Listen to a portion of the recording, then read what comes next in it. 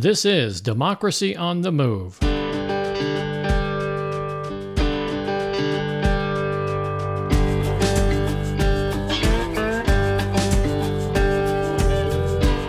Democracy on the Move is a podcast tribute to the people and organizations who dare to reimagine our nation and drive it toward its true principles of democracy.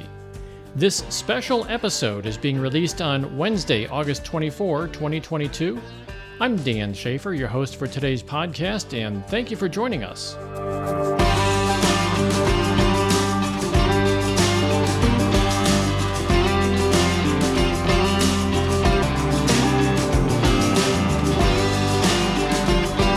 In today's special Wednesday edition podcast, we'll talk with the Missouri State Coordinators for the Forward Party, Lisa Douglas and Blake Ashby. But first, a message from the League of Women Voters. You know, I found a great resource online from the League of Women Voters. It's called vote411.org.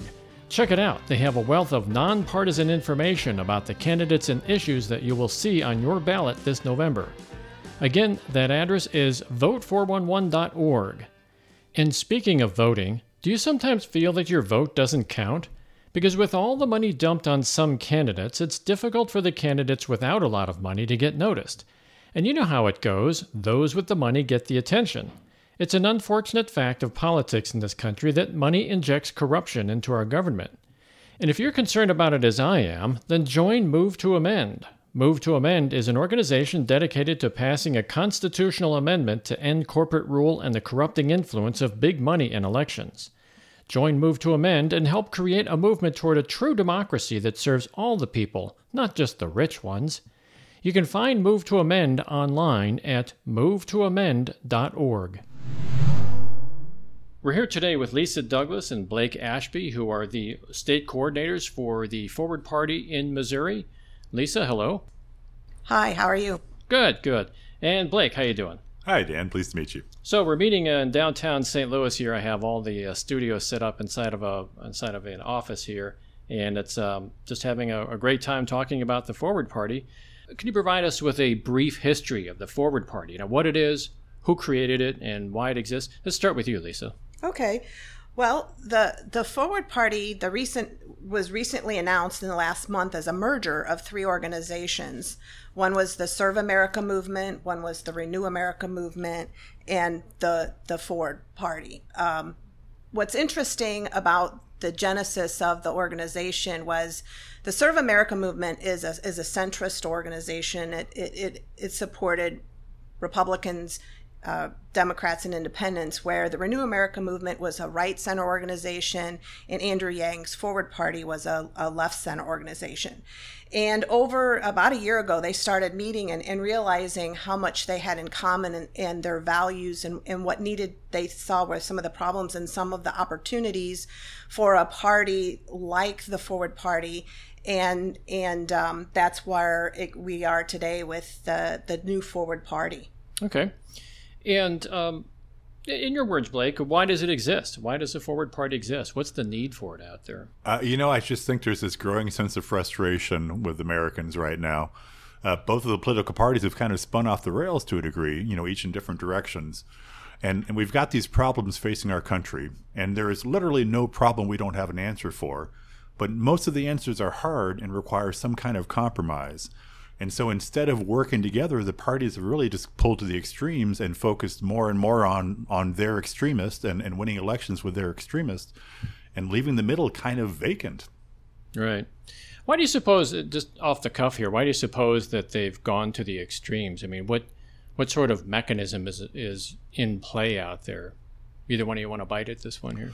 Oh, yeah. Well, part of it's that, the people that are the fiercest believers also tend to be the biggest contributors and biggest workers in a political party. Mm-hmm. And so it is the people that absolutely love Donald Trump that will camp overnight and do whatever they need to do to support the cause. And the same thing for the Bernie Sanders people. And so that's part of it, right, is that if you're a normal person, you spend most of your time thinking about your life. If you're an extremist, you spend a surprising amount of time thinking about your extreme, and that energizes you and that helps you get out and knock on doors and things like that. But at the end of the day, that's not a policy position you can move forward with. The extremes do not reach compromise, and we need compromise. Yeah. And because of that, the two primary systems plays into that process as well. The folks that come out to the primaries are the ones that are the most politically motivated, and it's not really the centrists that wind up being able to be led into that part of the democratic process. Yeah, I think that actually is a very good point, because not only are people in the primaries the ones that are actually the only ones that are voting during the primaries, but the primaries are almost a real election in a way, because 80% of the districts out there, from what I understand, are considered non-competitive. So whoever wins the primary wins the general because of gerrymandering. Right. We see that here in Missouri, how many uncontested elections that we'll have here at this fall. Yeah. I actually live in one of those districts too. So there's been a lot of third parties in our past, and no doubt there's going to be a lot more in the future, but they never seem to traditionally get that much traction, at least not in terms of getting prominence within or gaining a lot of votes out there. They do have some effect on politics, but because they can pull the parties with them and the major parties with them, but they never seem to get much traction, and they're largely ignored by the media. It's been my experience.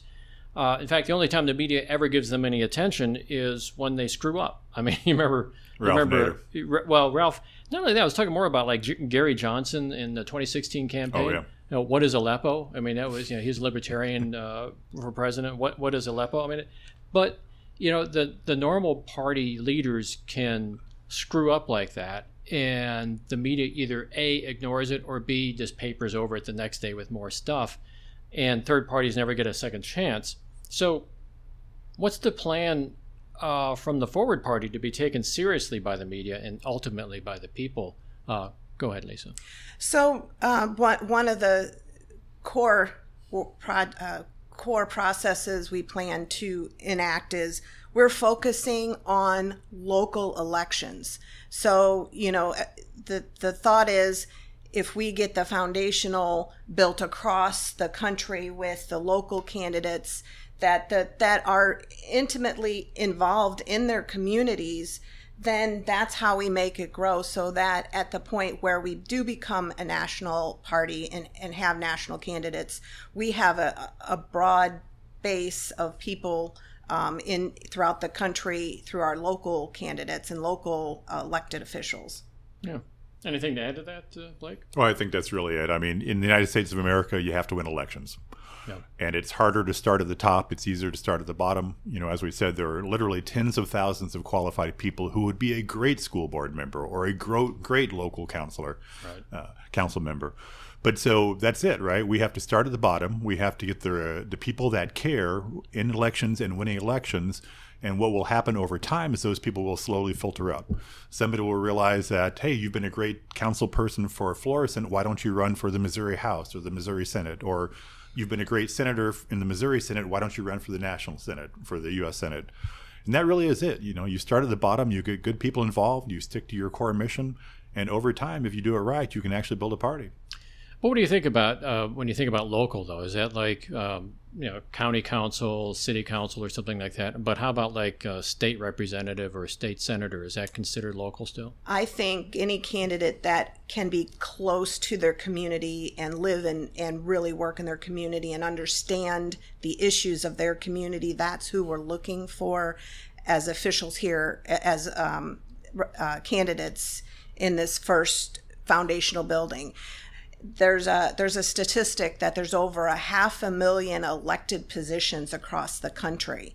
And that's where we're focusing on those, especially those in local races that are uncontested. That's where we think we have an opportunity to build from the grassroots up. Okay, good.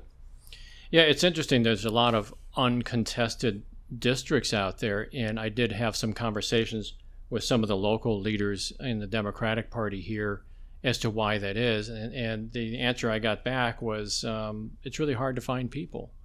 And so that's got me a little bit concerned in the sense that hopefully the Forward Party will be able to find some people.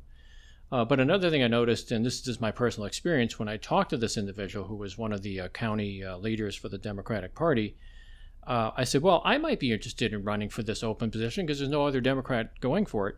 And he says, I says, what do I do? What's the first thing I do? He says, well, you're going to have to raise some money for us, go out to fundraisers and stuff. And I'm like, immediately I said, no, let's talk philosophy or something first. But okay, well, good. You have anything else to add to that, Blake? That's it, right? It's going to be a hard task, but I really do think we're at a time in our country where there's so much frustration with what's going on. We've got a chance to pull those people in. And unlike the Democrats or the Republican, we're not going to lead with, you've got to bring us money.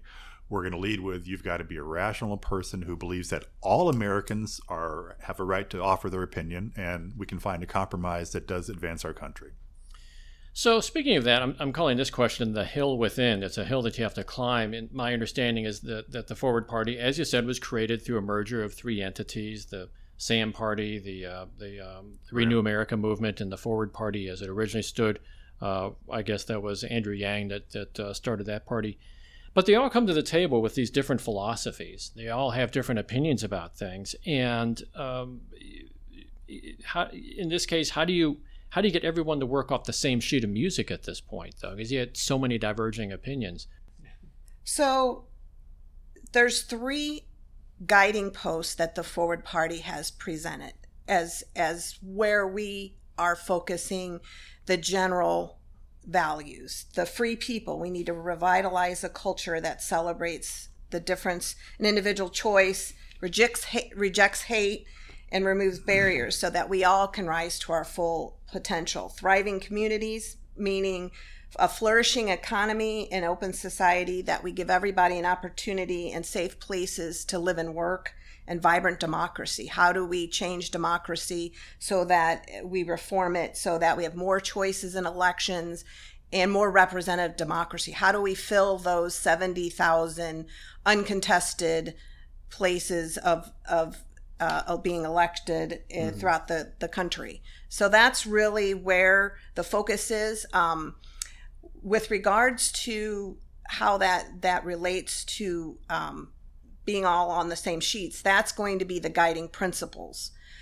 And then if we say that every person represents their community, their issues, that means that will get the issues to come from the ground up. Any question or anything to add, Blake? Yeah, and the local angle really is the key to this. The bigger the scale, the harder the questions. Mm-hmm. And so if you're running for a school board position, you probably aren't going to spend much time thinking about global warming because you have nothing to do with global warming. Right. And so part of this is that we want the questions to match the level of the candidate. And really what the Forward Party is trying to do is to essentially create guardrails and say, as long as you're within these guardrails, as long as you're, people-centric, as long as you, believe in thriving communities and vibrant democracy, you can do a lot there. You don't necessarily have to support ranked choice voting, but if you do, that's fine. But we would hope that you would support means to make sure that everybody has access to the vote. And so if you think about it, within the extremes of any issue, there's usually a pretty broad consensus. And that's it, right? We want people that stick in the broad consensus, that don't try and, take a blowtorch to anything, mm-hmm. because there's really not that much in society that should have a blowtorch taken to it. And as long as our candidates stay within the guardrails, as long as they're focused on local issues and local representation, we think we can make it work.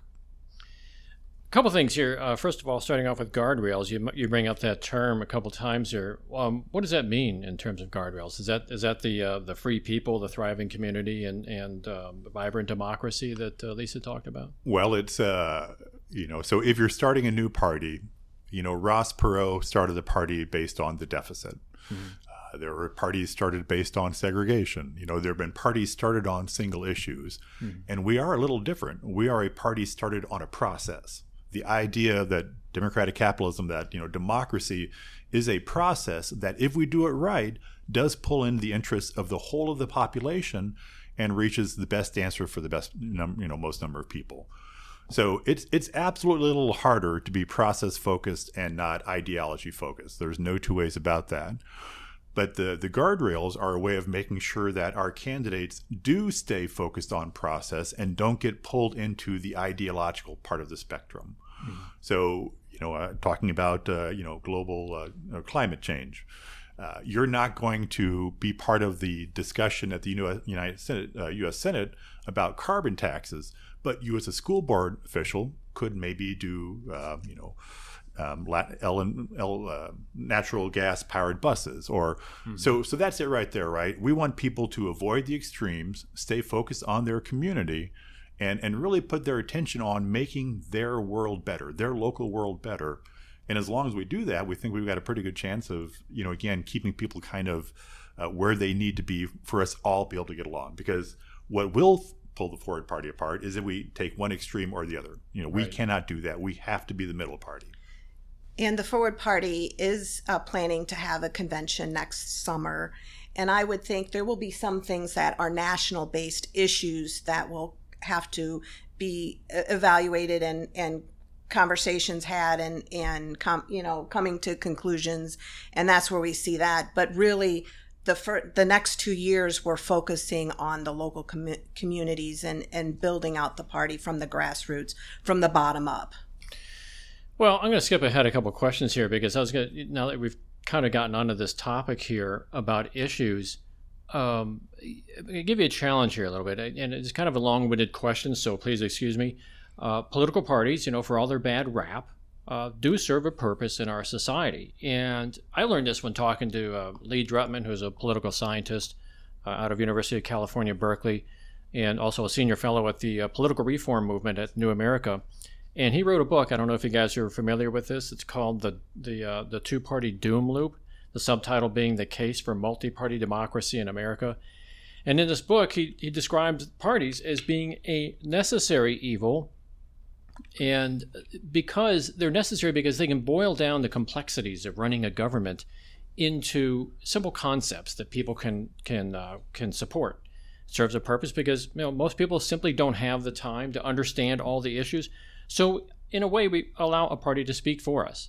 And my apologies to Lee Drutman if I got that wrong. Hopefully he can correct me if that's the case. Now, the reason I bring this up is because I think that Lee Drutman had a valid point. Parties do need a platform. It's the ingredient that people look for when evaluating whether the party is worthy of their support. I mean, I talk to people, I used to do a lot of work for the Alliance Party, and when I talk to people about the Alliance Party, the first thing they say is, well, where do you stand on gun control or something like that? And those are good questions. They're valid questions. And there were questions I really didn't have an answer for because it's like, oh, well, it depends. That was sort of the approach of the Alliance Party at that point. And the conversation is almost over at that point. So, I'm a little bit concerned. I read a quote from the Forward Party. It said the Forward Party will be a place that celebrates diverse viewpoints and creativity, allowing everyone to chart their own path, and it will focus on uniting people around common sense solutions. Well, the problem with common sense solutions is that everybody has a different opinion as what constitutes common sense. So, at some point, it seems to me that the Forward Party is going to have to forge some sort of planks in a platform, so take some sort of a stand on position. And I agree, you don't want to be extremist about it, but you can take a position on an issue party-wide for the most part and still be a cohesive party. And yes, you can tolerate some sense of deviation. Going back to Lee Drutman's book, he talked about what the political parties were doing back in the 50s and 60s. There were conservative Democrats and there were progressive Republicans. So there's room for both types of attitudes. So or at least there used to be. There used to be, exactly. So what are your thoughts about that? I'll go to Blake first. Well, and it's not easy, right? I mean, it's easy to say, hey, let's come up with a common sense solution to gun control. But some people think the common sense is that everybody should be armed, and some people think common sense is nobody should be armed. But even on an issue like that, there is pretty broad agreement in the middle. Most Americans, do believe that the right to own a gun is something that's in our Constitution, and thus we should have the right to have a gun in the home. Most Americans are terrified at the movement toward casual carry, that you can just put a gun in your pocket and walk out of your house if you feel like it. Mm-hmm. Most Americans would like to see, without getting too deep into the assault rifle question, Most Americans would like to see it maybe be a little bit harder for an 18-year-old to buy a semi-automatic rifle. We accept the fact that, Americans, if you look at the Second Amendment, it says the right to bear arms. It doesn't say guns. How come we can't get howitzers?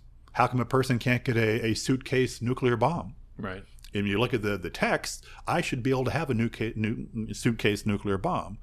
But even within that, we've managed to come up with a pretty good compromise. We don't allow citizens to buy machine guns. Most of our history, we have not allowed open carry or even concealed carry without permit. We have historically reached a compromise on those issues, but part of what's happened is the extremists that matter so much to one party, they pulled us away from that common sense answer. So we're not going to be able to say definitively, here's our position on guns, but we can say the boundaries for us, the guardrails for us, are we do believe the Second Amendment was put in the Constitution for a reason. And, if you think people have, nations have character, and I do, arguably the United States was founded by cranky, distrustful people. And some of those cranky, distrustful people will always feel better if they've got a gun in the home. We're not going to try and take away the gun. But conversely, I think a lot of people agree that it's a little disconcerting to see somebody walk down the street with a submachine gun or a semi-automatic rifle. Yeah. And so we can find those guardrails. We can put up the boundaries. Within that, there are going to be variations. Maybe it's a more strict concealed carry law versus a less strict concealed carry law. And maybe you can walk out of the home with a pistol in your pocket, but not a grenade launcher. I don't know, right? Right. But we have managed to find compromise before, and the guardrails we think will help us do that on the issues. Okay. Any thoughts, Lisa? Well, if you look at our country, it's very diverse. You look at what's good for Texas is not necessarily good for Missouri, not necessarily good for Connecticut. It's a matter of recognizing that. And as Blake said, having the range of possibilities. And the thing that really draws me to the party is, it'll be based on facts. It'll be based on science. It'll be based on the things that make sense and that we can all agree on. And to me, that makes, I think, an excellent platform to go forward with. Okay.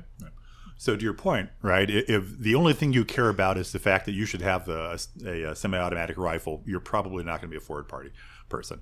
If you are tied into one of those extremes or one of those extreme issues, it's very unlikely we're going to be able to pull you away. But the reality is that most people are not tied into those extreme issues. Most people do see something generally in the middle, and most people think our society works better when we're generally in the middle. Yeah. Good point. Okay. So there are two major parties in power at the moment that have done a tremendous disfavor, in my opinion, by enslaving people. Speaking of issues, enslaving people to the issues. They get them to focus on the issues and not really on the big picture. And they've undermined, in my opinion, they've undermined a sense of fair play in economic, cultural, and social matters. And most disastrously, destroyed confidence in the government. I mean, that to me is a huge thing. And when you destroy confidence in the government, it really opens the door to extremism. And dare I say, in this case, I think there's a significant force in this nation drifting toward fascism in the form of Christian nationalism. Assuming the Forward Party makes some serious inroads toward government, what's the overall game plan to fix America and restore trust in our government? There are no big answers, right? Everybody wants this, magic solution. We're going to do this one thing that's going to fix everything. Sure. That's not the way the world works, right? Good government is the cumulative impact of tens of thousands of small decisions and small policies. And so what's going to happen is we're going to come back toward the center the way we went toward the extremes gradually. We'll fix a little bit here. We'll fix a little bit in St. Louis. We'll fix a little bit in Texas. And as we start fixing those little problems, they will eventually have a cumulative impact. And to your point, you can make an argument that the Republican Party purposely undermined confidence in government because they wanted less government. But as people see government work the way it should work, they'll gradually have more confidence in it again. Because it is a truism that Americans want government to get out of our way, but we also want government to have our back. And we can get back to that model. We didn't leave that model because it wasn't working. We left that model because that model made it harder for the extremists in both parties to take power. I think when we start seeing those elections become truly contested elections, competitive elections, I think then people are going to feel like they're more represented in that democracy is working for them, that they have more opportunity to be part of the solution and be part of the overall fabric of our country. Okay. Yeah, I brought up something a while ago. I said number one, and I went on to talk about number one. I never got to number two, but I just remembered because you reminded me, Lisa, with your answer here, how to fix the government in the sense that we can have a competitive third party. Because right now, the way that elections work, it's what they call a pluralistic sort of election, first past the post or whatever. It naturally, if you look at it mathematically, it becomes a two-party system by definition, simply by the way that you vote. So what would be the Forward Party's stance on things like ranked choice voting or open primaries or something like that? Anybody want to go for this one? Yeah, ranked choice voting, all of those types of electoral reforms that allow more than two parties to be competitive and statistically allow for more than two parties to compete is part of our platform and is definitely one of the major emphasis we're putting resources and time and effort, and especially these next 2 years as we're building the party. Okay. And Lisa Murkowski is just a great example. Just won her primary in Alaska. It is, it's ranked choice, right? Right. Yeah. Ranked choice and open primaries. Right. Primary, right. And, so the net effect was that she was able to, really kind of strike an independent voice for Alaska and do what people of Alaska needed. She was not tied into the party. And I was doing something in healthcare IT when Obamacare was passed. And it was amazing because, I think you know this, but Obamacare was actually invented by the Heritage Foundation, one of the most conservative organizations in the United States. It was the best guess at how we maintain a free market healthcare system. And so the politics of it were terrible because the Democrats stole the Republicans' best idea. They introduced it. And early on, the Republicans were actually introducing, amendments to try and improve Obamacare. And then word came down from McConnell, don't do anything. And literally, we were talking to aides one day, and the next day, we can't talk to you anymore. We're told we're not going to offer any more amendments. And so what happened was, instead of making the Affordable Care Act a better bill, the Republicans did everything they could to make sure it failed, even though it was their idea. Yeah. And that's the kind of extremism that happens. There was another recent example with the burn pit bill. Everybody supported the burn pit bill, but the Republicans got annoyed that the Democrats were doing other things, and so they played politics with it. And so over and over again, both parties play politics with the issues and with things that our country needs. Yeah. You could be for or against an issue, but that doesn't mean you're going to solve the issue. No. And so the challenge is, because people are tied into the party structure, you can't go against Mitch McConnell. You can't go against Chuck Schumer. You have to do what they want you to do in that caucus. Otherwise, they hold back the funding, they hold back the positions.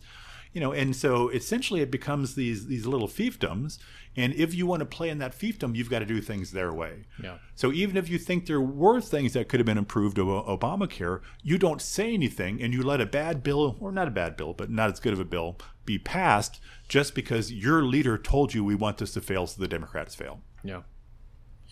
One of the things that, as I said, I had some experience with the Alliance Party. One of the things that struck me there was they did not plan to have a whip in the Congress. So there's not someone standing there.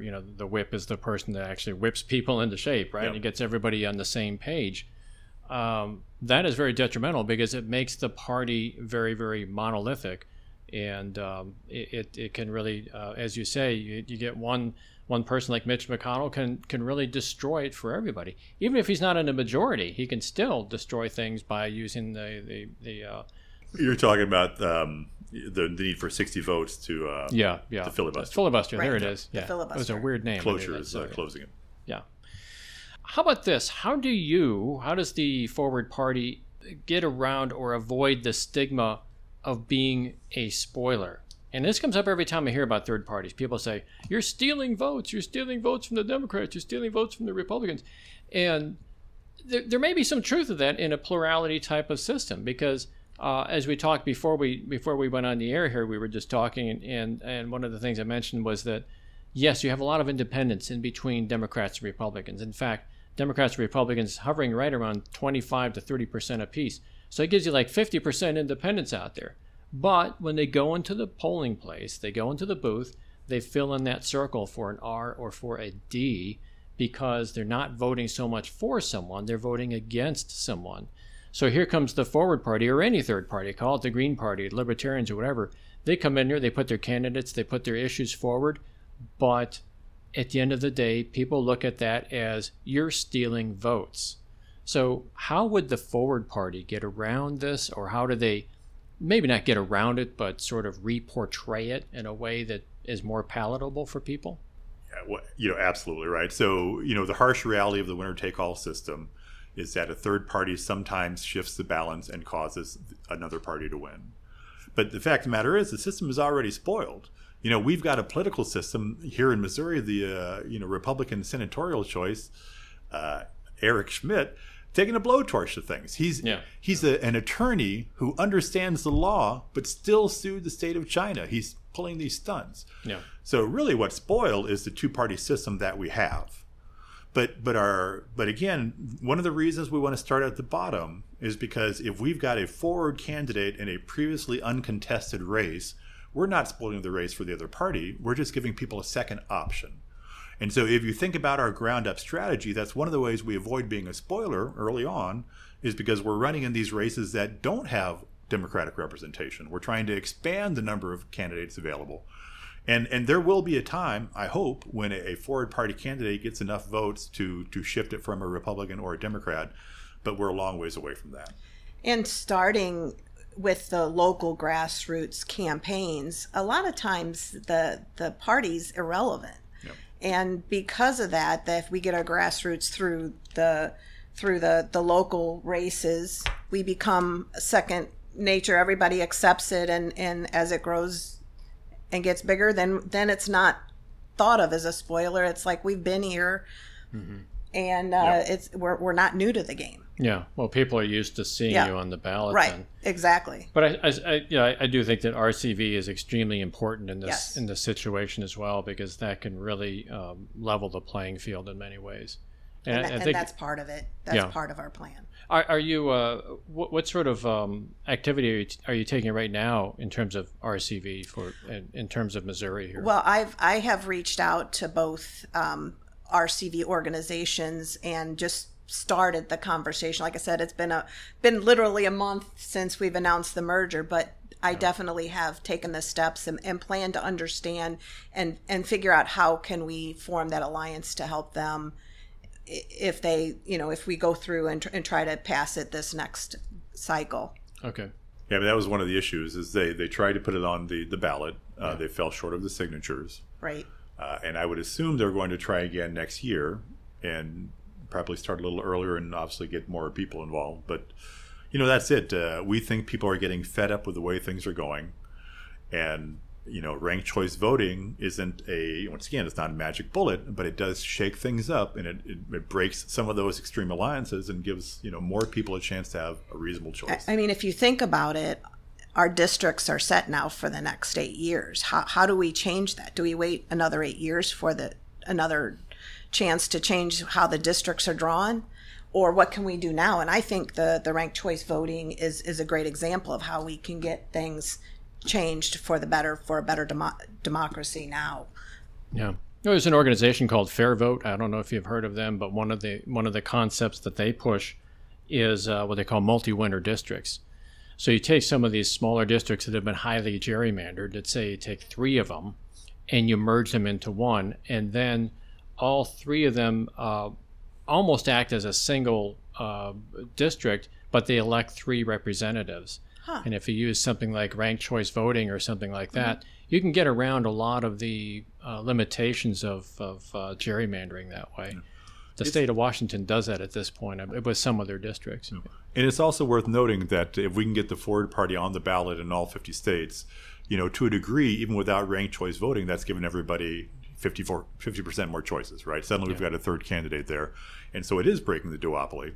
And as you say, it's got the challenge of nobody wants to be a spoiler.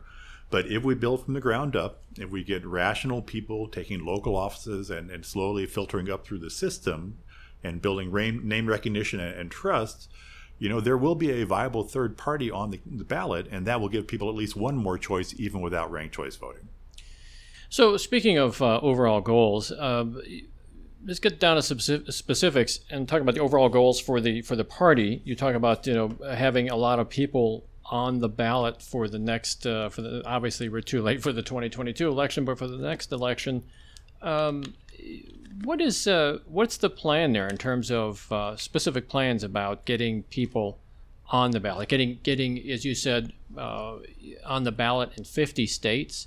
Is that one of the goals by 2024? And if so, is there a goal in terms of the number of representatives or senators or whatever it is, that county councilmen or whatever, that you have in mind for 2024? The 50-state goal is a goal. It's probably not realistic in 2 years, just because there have been so many efforts to keep third parties from getting on the ballots in some states. Mm-hmm. And we're frankly hesitant to name numbers. Our goal would be to have a good handful of people in every state where we've gotten on the ballot. That could be as little as 5 to 10. If we get, a great state, it could be, 50 to 100. But at the end of the day, it needs to be organic. We don't want to force people into running for positions, not that we could, but into positions they don't want to run for, right? We want to find people that are passionate about their community, passionate about making things better, and want to put themselves out there. Because at the end of the day, running for office is a job, and it's a painful job a lot of the time. So we want dedicated, committed people. And if that means that we only wind up with 10 candidates in 2024 here in Missouri, as long as they're dedicated and as long as they do a good job, that'll be fine. What's an interesting phenomenon in the short term is we're seeing currently elected officials who are switching to the Forward Party. Mm-hmm. So, we do have a short-term goal by the end of next year to have 500 elected officials across the country. Mm-hmm. As far as states recognized parties, by the end of next year, we'd like to have about 20 state recognized parties. And like Blake said, we are focusing on getting all 50 states, but it probably will be after the 2024 cycle before we can get to that point. Yeah. Are you guys familiar with Teresa Amato at all? She wrote a book called Grand Illusion. I forgot what the subtitle is on that one, but she was the campaign manager for Ralph Nader. You mentioned Ralph Nader earlier. I actually got to talk to him on a different podcast. Interesting guy. Yeah, very brilliant man, and it really was really pleased to be able to talk with him. But she was his campaign manager for the 2000 and 2004 election, presidential election, and she went through all those battles with every single state trying to get Ralph Nader on the ballot. And, if you think the Democrats are good guys, if you think the Republicans are good guys, read this book. It'll scare the you-know-what out of you, because they will fight you tooth and nail to maintain their kingdom, their high castle walls. In Missouri here, now I have read the guidelines in Missouri here. Actually is fairly progressive in my opinion. You only need 10,000 signatures. From anywhere in the state. Yeah. Wait till MOLEG here, Missouri legislature, hears about that. They'll shut that down right away, just like they're trying to shut down initiatives and referendums, yeah. But at this point, it's 10,000 signatures. I think that's pretty easy to do. If you read Teresa's book, you'll probably say maybe you need 17 to 20,000 signatures because they're going to get challenged. But that, I think, would be pretty easy to do. Do you know of any states that would be difficult? Well, some of them are like 200,000 or 300,000 people, across different districts. Mm-hmm. So there are some states that have made it pretty hard to get on the ballot. Was it Pennsylvania, or a couple of the East Coast states are just egregious? And they're very tight calendar windows that you have to do things, and they make it quite a few hoops to jump through. And I don't know any of the specific states other than Missouri, but just listening in our meetings that some of them will take several years to get. Yeah. Yeah, we had an interview with one of the guys who's actually running for governor of Minnesota. His name escapes me at this point, but he's on our podcast a few weeks ago. I apologize for that if I forgot your name. But he had like a 3-week window to get, I don't know how many thousands of signatures. He pulled it off. I mean, it's amazing to find people like that.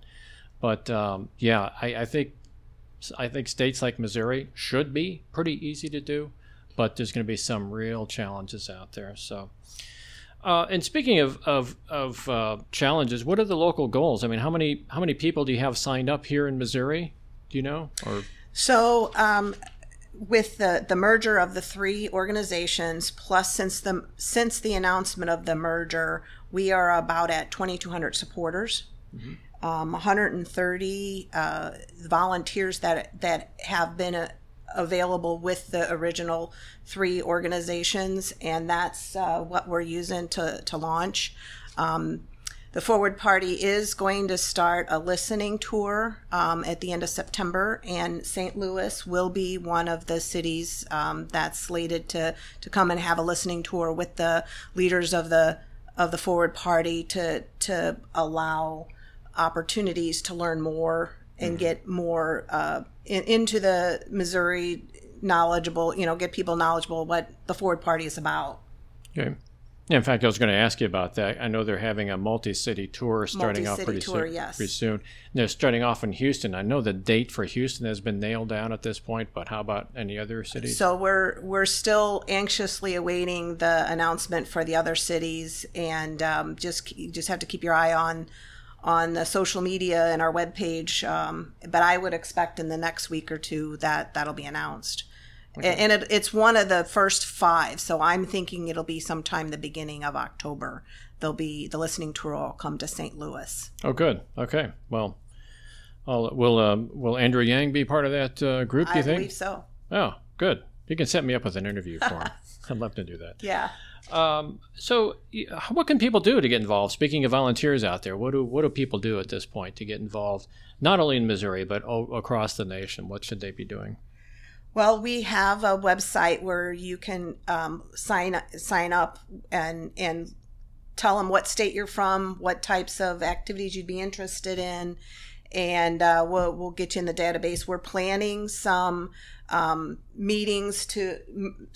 meetings to get people in Missouri that are interested, and how we're going to roll it out here in Missouri and how they could be involved. So we'll be having several of those types of meetings, as well as volunteer meetings, and really starting to field candidates, understand, get the word out. If anybody's interested in running for some local office, we definitely are interested in getting that information. But go to theforwardparty.com, sign up, and let us know, that you're from Missouri and that you're interested in getting involved with what we're trying to do here. Okay. That's Forward Party is one word, right? No hyphens, no underscores or anything Forwardparty.com. Forwardparty.com. Good. Any final thoughts? I'll start with you, Blake. Any final thoughts about what's going on, and talk about the level of excitement for the Forward Party and what your plans are, and any wisdom you can pass along to the rest of us? Absolutely. Well, and as we mentioned this briefly, but if you look at our history, you can look at U.S. history as a battle between 2 extremes, and one of those was the idea of socialism. The other was the idea of unregulated capitalism. And our country reached a compromise in the 1930s called democratic capitalism. We stick with the free market, but we use democracy to ensure everybody participates, everybody gets in the game, and everybody plays by the same set of rules. And what has happened is that because socialism has failed so abjectly, we stopped paying attention to the compromise, and we stopped doing those things we need to do as a country to ensure equality of opportunity. We need to get back to democratic capitalism. When Forward talks about process, that's what we're talking about. There are no golden answers. There is no magic, oracle in the sky telling you what to do. Answers come from people that care, listening to each other, talking, and reaching a compromise. We need to get back to compromise in this country. That is our path forward. Any final thoughts from you, Lisa? Well, the Forward Party, what it represents to me is an opportunity to really take a look at our society and our communities and understand, what the issues are, and then putting the ideologies aside and really focusing on what the solutions are using fact-based, review and compromise and, being able to work those issues out. That's what it really speaks to me and why I'm involved in the Forward Party. Okay.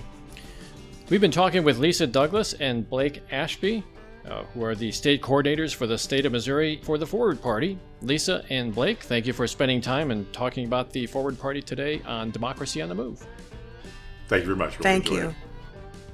You've been listening to Democracy on the Move, a tribute to all those people and organizations who dare to reimagine our nation and drive it back to its true principles of democracy. Please tune in each week where we will feature guests and topics that'll help keep you in touch with our march toward a more perfect union. If you have any questions or suggestions, or if you'd like to sponsor future episodes, we'd love to hear from you. Just send us an email at info@democracyonthemove.org or contact us on our webpage at democracyonthemove.org/contact. Democracy on the Move is all one word. Theme music, Murky Waters, performed by El Rey Music, used under license from Shutterstock. I'm Dan Schaefer, your host for today's podcast, and I'd like to thank you for tuning in. It's been my pleasure to be with you today. Please have a safe week ahead, and we hope you tune in again next week.